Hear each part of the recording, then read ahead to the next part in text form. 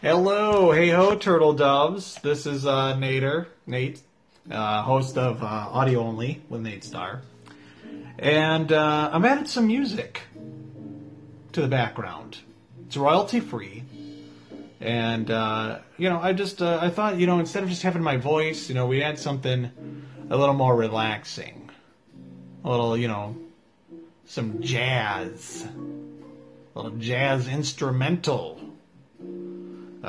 So something I want to talk about is, again, it's something I've seen on the internet. Now, I don't get it when people, I get it with who wore it better. They'll show two things, like somebody wearing the same outfit. And but one thing I don't like, I came across this recently. It was a macro of who did it better, Back to the Future or Quantum Leap.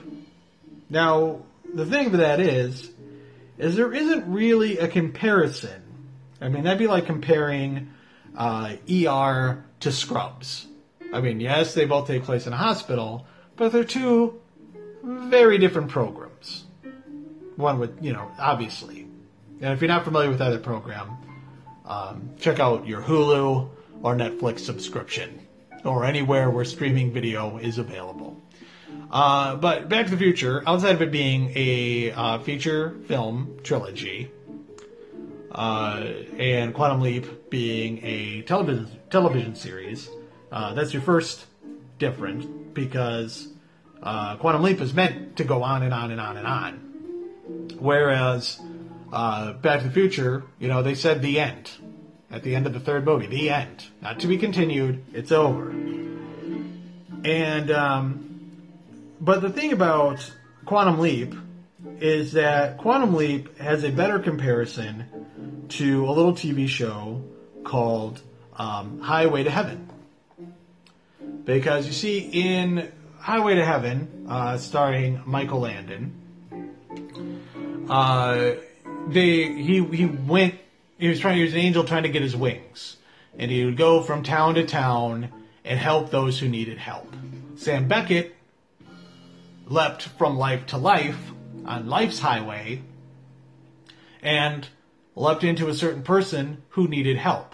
It was even discovered that through the series, the original component that was supposed to control the leaps for Sam, which was known as Ziggy, was no longer controlling where Sam leapt or whom Sam leapt into. It was controlled by a higher power. And they were like, could this higher power be God? And it was revealed that it was in fact God, because he even meets the devil.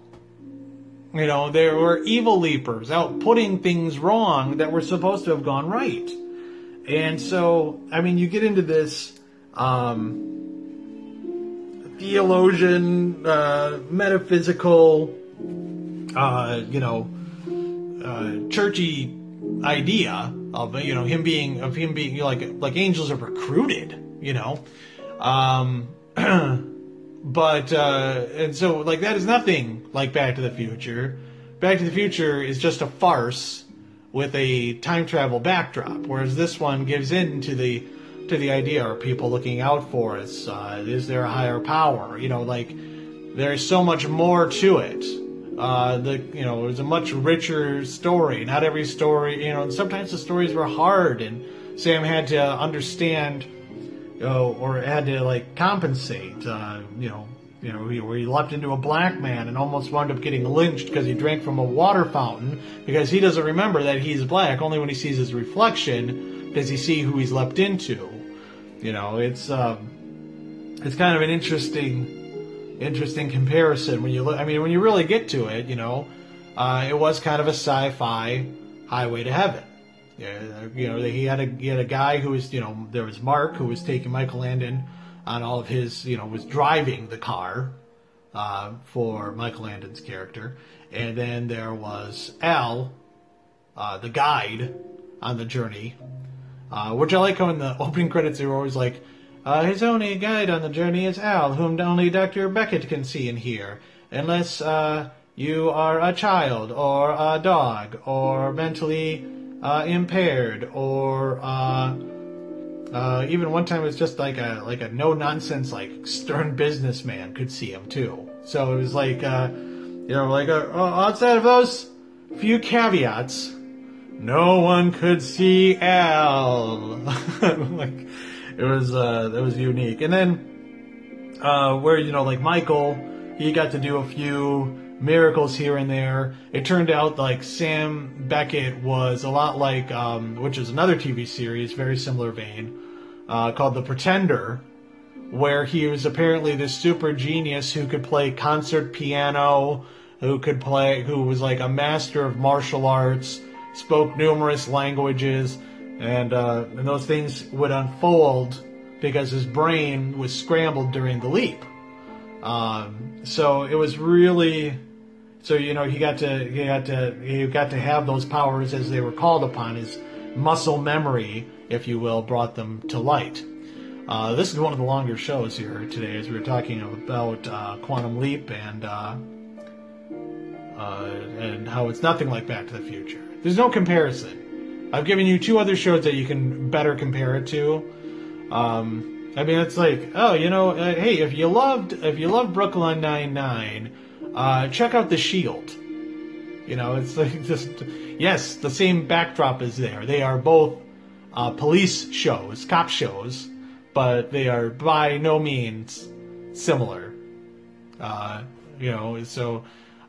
definitely, if you haven't had the opportunity to check them out, do check out any of the television shows I mentioned. The Pretender, Highway to Heaven, Quantum Leap. They're really well written shows. Good, a well written show stands the test of time.